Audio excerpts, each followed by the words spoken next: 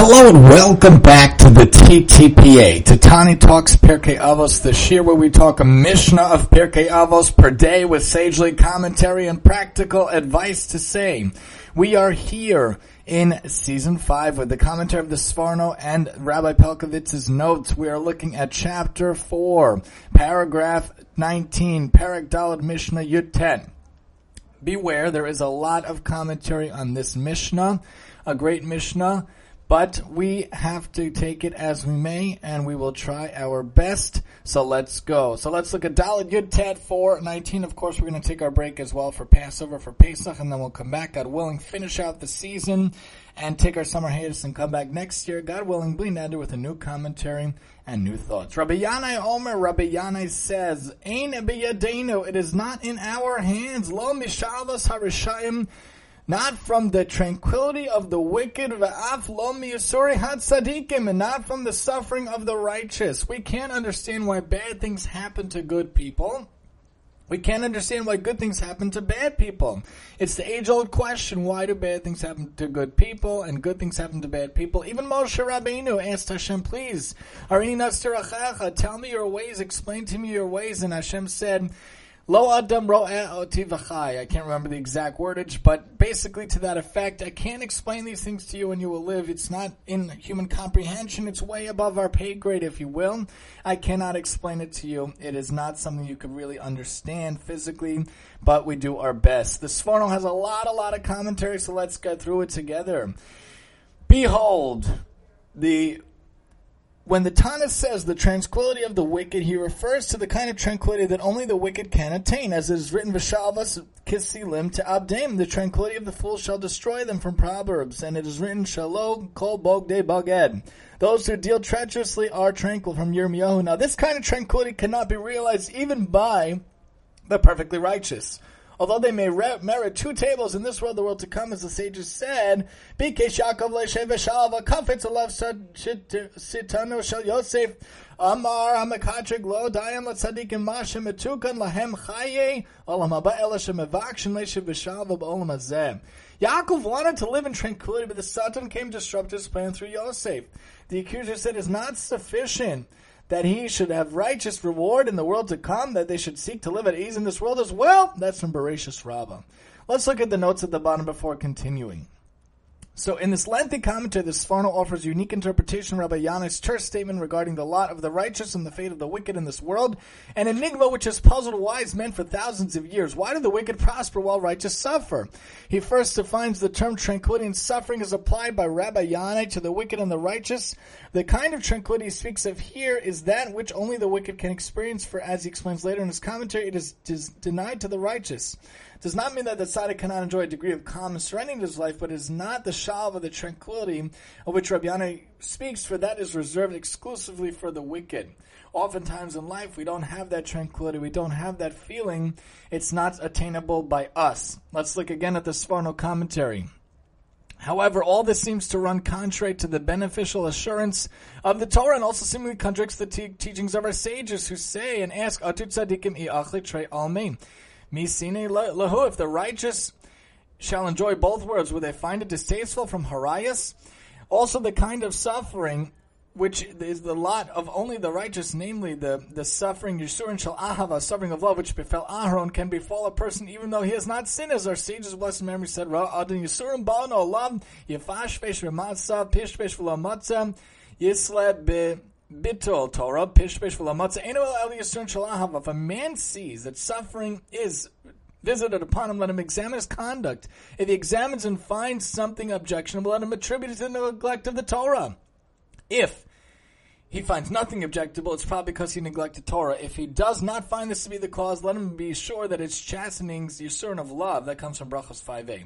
Our sages also explain that the category of suffering will befall a person only if he cherishes them and they are beloved and acceptable to him, as the sages say, Yachal afilu shelo ladas, hamad lomer v'Hashem chavetz darko, hechale im tasim Hashem nafsho ma'ashem ladas, af Yisurin ladas. Is it true? Even if it's against one's will, therefore it's written, if it please Hashem to crush him with the illness to see if his soul would accept it as a guilt offering from Yeshaya. Just as a guilt offering must be brought willingly, so such a suffering must be endured willingly, from Brachos 5a. Talmud relates that both Rabbi Chanina and Rabbi Yochanan would ask those who were crushed by suffering, Chavivin alav Yisurim, Chavivin malacha Yisurim, do you cherish your affliction? When the individual would answer, Lo hem v'lo scharam, neither them nor the reward, they would extend a hand and stand him up, and the suffering would cease. But upright men are astonished by this expression from Eov, for all this would seem to imply that God, blessed is He, desired that His pious ones suffers physical pain even if they have not sinned. Also this would seem to contradict Ki lo ina milibo v'yage b'nei ish, for He does not willingly afflict or grieve the children of men from Echam. Also contradicts the teachings of our sages who said, Ein Yisurim b'li avon. There's no affliction without transgression from Shabbos 55a. Besides, if this is God's will, how could a tzaddik, righteous person, reject his suffering? Would this not be contrary to the will of his maker? And how can it happen that this affliction would suddenly cease if he does not willingly accept it? To resolve all these difficulties, the wise man Rabbi Yanai says, Ein biyadenu. It's not in our power to explain either the tranquility of the wicked or the suffering of the righteous. He means that in all the benevolent assurances stated in the Torah, there is no mention of the tranquility of the wicked. And we'll stop there for a second. We're going to look at the notes now as well. When it comes to things like this, we have to understand that it's not always in our control. It's not always up to us to realize what's going on. It's really Hashem. Even that tranquility is not one which the Torah fully explains. Following Adam's sin and his departure from Gan Eden, man has not been able to enjoy it fully, nor has it been existed since the great flood. Only in messianic times will the righteous once again experience this absolute tranquility. As for the suffering of the righteous, refers to Yisurim which are visited upon him because he wants and accepts them so as to purge himself and expunge his sins.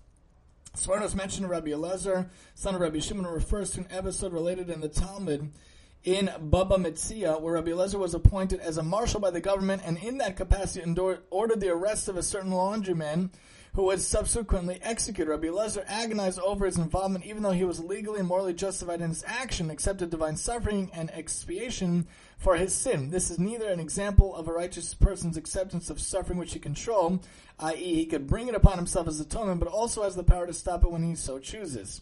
The tzaddik desires their chastisements, but also controls them, which is why he can remove them if he finds them unbearable. This explains the episodes recorded in the Talmud where the righteous were given the option to accept or reject suffering.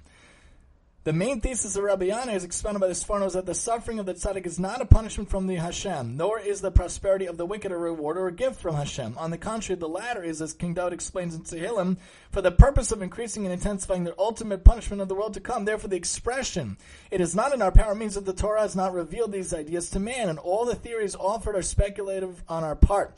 Having puzzled even the prophets, the main thrust of the Sforno's commentary is that neither the tranquility enjoyed by the wicked, nor the suffering experienced by reward and punishment taught to us by Moshe and the prophets and the tradition, which is indeed a fundamental principle of our faith. Rather, they are meant to serve other purposes. Rabbi Yanai states as his caveat, there's no certainty even to these explanations, for it is not in our power to fully understand the ways of the Almighty. The Sforno then explains, similarly, in all the maledictions stated in the Torah, no mention is made of the suffering of the righteous. For indeed the tranquility of the wicked, which means that they have sustenance without pain, as was the experience of the generation of flood, where our sages say, Sheheti man, HaKadosh Baruch Hu me'ein olam haba, Hashem granted them a taste of the world to come from Sanhedrin. For 7 days before the rains began, was never attained by any righteous individual after Adam's sin, upon whom it was decreed, V'zosa pecha tochal lechem. By the sweat of your brow you shall eat bread, from Genesis. Despite all the benevolent assurances in the Torah, it was never destined the righteous be sustained without pain. Rather, it's written via Savta Diganecha, you'll gather in your grain, from Deuteronomy. Devarim. From prophetic writings and teachings of our sages, it's apparent that no righteous person will ever attain this kind of tranquility until Mashiach times, as it says, Yehi Pises Bar Ba'aretz. There'll be an abundance of grain in the land, from Psalms, and our rabbis explain, Asida Eretz Yisrael Shetotzi Gelus Ka'os Uchali Melos. Eretz Yisrael is going to bring forth cake and robes of fine wool, from Shabbos, meaning that Israel and Eretz Yisrael will at that time revert to the condition of Adam before the sin.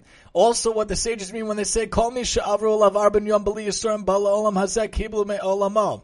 He who experiences no suffering for 40 days in this world has already received his reward of restful tranquility destined for him the world to come, from Eruvin. This sage, Rabbi Yanai, tells us, as the evil visited upon men, Torah does not indicate that painful suffering can come to man without prior sin. By the same token, it follows that the kind of tranquility enjoyed by the wicked is not the recompense foretold by the Torah, nor are the sufferings of the righteous the punishment ordained by the Torah. Rather, the tranquility and prosperity of the wicked is for the purpose of elevating him to the high roofs that has fallen to the deep pit, be all the more intense and dramatic. As for sufferings of the righteous, which can be categorized as chastisements of love, these can only come to pass when the righteous person wants them to be visited upon him. This in turn may occur when the tzaddik was presented with the opportunity to perform a mitzvah, which had he performed it would have entitled him to reward, but does not make him liable for punishment when he fails to perform it, as we find by Nahum and Tanis. He did not hasten to feed the poor man before he unloaded his mule and felt deeply distressed because he had been negligent. When the righteous one is deeply pained by such an act of omission, to the extent he accepts divine punishment upon himself, willingly accepts painful suffering upon himself as a penance, then is doubtless considered as though he did perform the mitzvah, and he thereby finds increased favor in the eyes of Hashem. In such a case, the tzaddik can control his suffering, commanding it to be visited on him or to depart, as the Talmud relates regarding Rabbi Elazar, the son of Rabbi Shimon, and others as well, Baba Metzia. With this, our wise Tana Rabbi Yana also resolves the doubts and questions raised by Yirmiyahu in chapter 12 and Chavakuk chapter 1, who lamented and cried against the injustice of Tzaddik Varalo, Rosh Tovlo. The righteous who experiences adversity, the wicked who prosper. Now Moshe explained this phenomenon when he said, he repays his enemies his lifetime to make him perish, from Deuteronomy 7. And when he said, Asher lo yisa panav lo yikach shachad, he should not show favor, does not accept a bribe.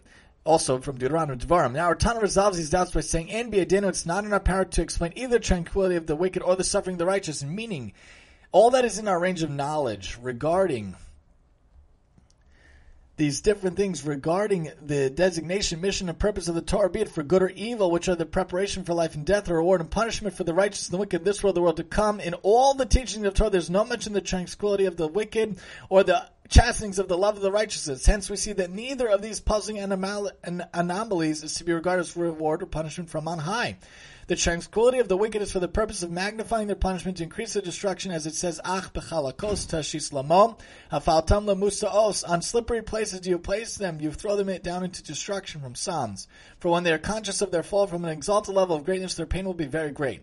So to the sufferings of the righteous, they're not a punishment from the Almighty, blessed is He. Rather, tzaddik may desire them to suffer pain for having failed to perform a particular mitzvah. This chastisement will restore his soul to an improved level and credit to him the mitzvah as though he had performed it. And if we find that the prophets Yirmiyahu and Chabakuk were deeply troubled and pained by the tranquility of the wicked, it was not because they were pained by the good fortune of the wicked as a distortion of justice, but because they were concerned by the damage and harm caused to the righteous by the arrogance of the wicked and the power, as it says, Bivloa Rashat Tzadik Mimenu, when the wicked devour the man who is more righteous than he, from Chabakuk. So basically, when it comes down to it, we can't really understand deep down the good happening to the wicked or bad happening to the good people. Really, everything that Hashem does is for the best. Kol man da'avad rachmana ava l'tova, gamzu l'tova. It says in the Gemara from Nachum Mishkam and Rabbi Akiva. All we could do is understand Hashem knows what He's doing. All we could do is realize Hashem does everything for the best.